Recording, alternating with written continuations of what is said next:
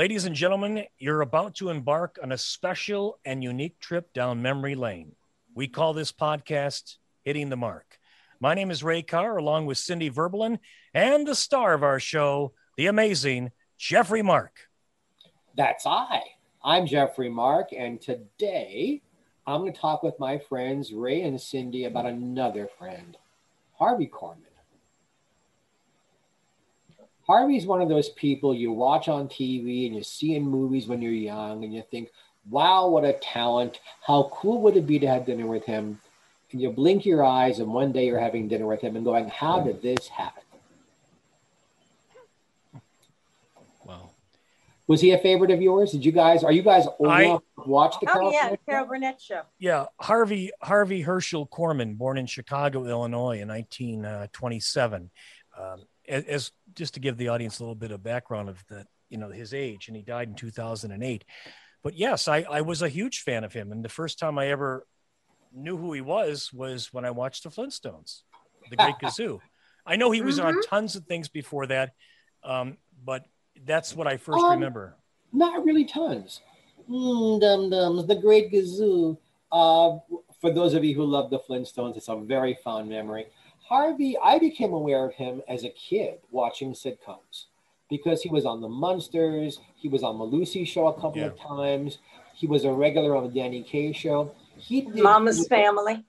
He directed Mama's Family. He did for the Danny Kaye show what he did for the Carol Burnett show. He was Danny's second banana in sketches, and also was brilliant on the Danny Kaye show. And there was some strife there, because Harvey was so good that Danny felt he was taking away some of his luster as the head funny guy.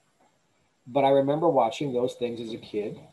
In fact, had a fate worked out a little differently, I would have worked with Harvey even back then.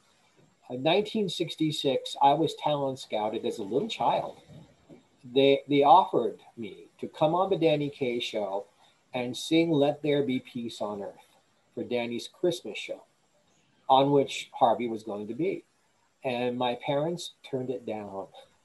Wow. I have the video of the whole show now, and I was replaced by a chorus of little children singing it.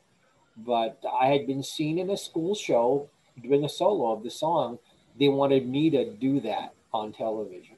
So had things gone a little differently, I would have worked with Harvey all the way back then. But why did your parents say no? One of these days, maybe we'll do a show about my family tree, which has root rot, because my people were crazy and didn't know what they were doing and jealous, and lots of other wonderful things we can discuss on another episode of Hitting the Mark about Mark getting hit, because that's a whole different subject. But I did finally meet Harvey because of Jack Riley, who we've talked about previously. Jack threw a party at his house, and several of the people from a group called Yarmy's Army were there.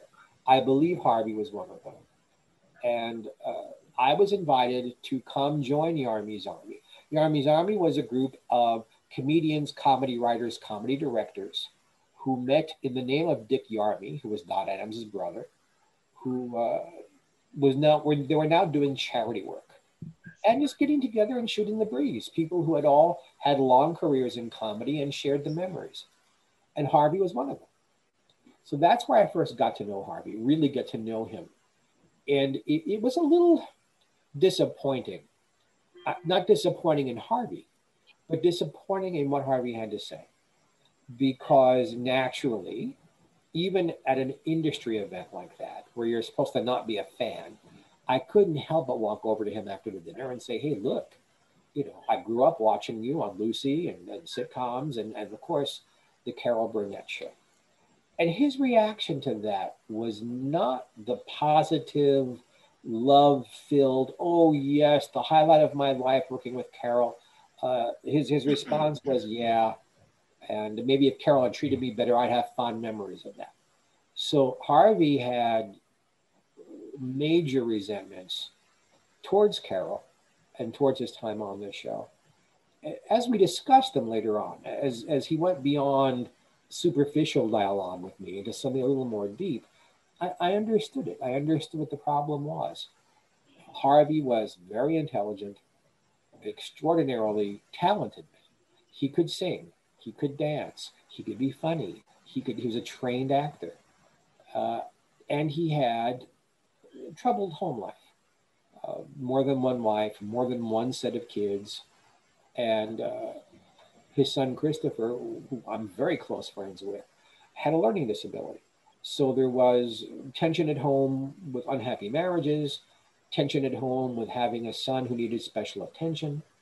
And how many years can you be a second banana? How many years for a man who can do everything and not be the star?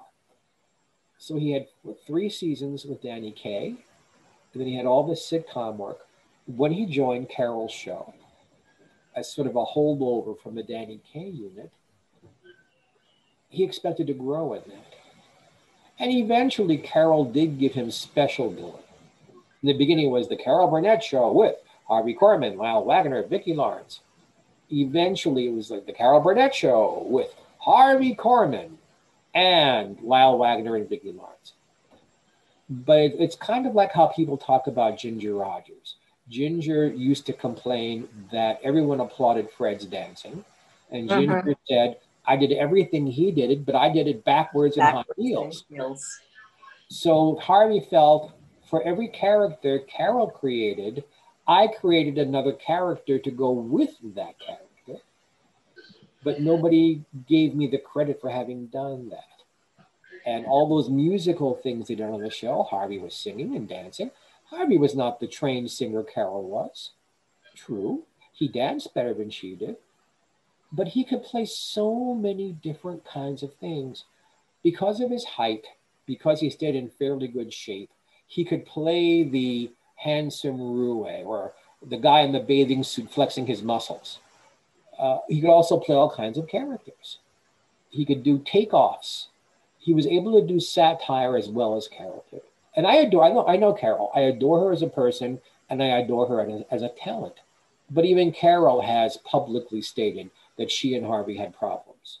And it's a shame to work together all those years and to have problems. Harvey stayed in the Carol Burnett family. He left the show before it ended, and Tim Conway more or less took his place. But he went on to work on Mama's Family, which was owned by Carol, and direct a lot of the episodes there. He went on to direct. And then he went on to work with Tim Conway. Harvey and Tim toured together for years in their two-man show, and then they had a falling out. So there is a series of resentments in Harvey's life that were sad, but they weren't necessarily all Harvey's fault. Could he have handled these things better? Yeah, he could have. But Carol was disturbed, I think, at how much attention he got. Carol has a healthy performer's ego. It was her show. Her husband was producing it. And she felt, hey, I'm giving Harvey all this work. I'm paying him all this money. What's the complaint? Harvey's view was that I'm better than this. I can do more. I'm being underused. And he kind of felt it should have been the Carol Burnett and Harvey Korman show. So you can see where Carol would not want that, but Harvey thought that's what he deserved. Yeah. And there was the same problem later with Tim, where why didn't you just get some show? Why don't I have my own variety show? Because nobody offered it, because he didn't have a spouse with network ties to produce it. You know, Carol got her show because she had a long-term running contract with CBS that paid her every year whether she worked or not. And there was a clause in it that they could push a button, as Carol says, and make a variety show happen. And they didn't expect it to go. They thought it would be a flop. Carol has gotten publicity through the years that isn't quite true, that she's the only woman to front a successful network variety show. That's not true. There were lots of ladies in the 50s, Dinah Shore, certainly, but Patty Page, lots of other women. Well, Judy wasn't necessarily successful. That we can talk about that on another episode, why Judy's show didn't work. But Danny Kaye's show, after a while, America got tired. of Danny. Danny was very funny and very talented, but if you saw a dozen of his shows, you saw everything Danny could do. And Carol was a lot more malleable in that her writers were able to come up with more things for her to do. She was younger, she was more energetic.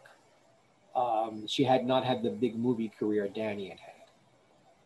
But Harvey just never really got his due. Even in the wonderful Mel Brooks movies in which he starred and had major parts, but it was never Harvey Korman in.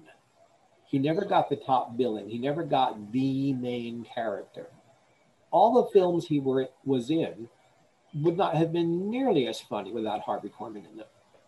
But we don't think of Harvey Korman in Blazing Saddles. We think of other people first. But he was brilliant at that. He was brilliant in High Anxiety. He was brilliant in History of the World Part 2. Yeah.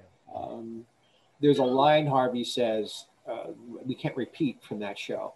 But if you mention that movie to people, Harvey's line is the first thing they say. Oh, and he brings over the man who carries the bucket of urine. I won't use the euphemism, but it's what everybody remembers. Wasn't that Howard Morris? Who held the bucket. Yeah. But Harvey, who yelled, "Oh, something boy." Oh, yes. Urinate. Bring it over here.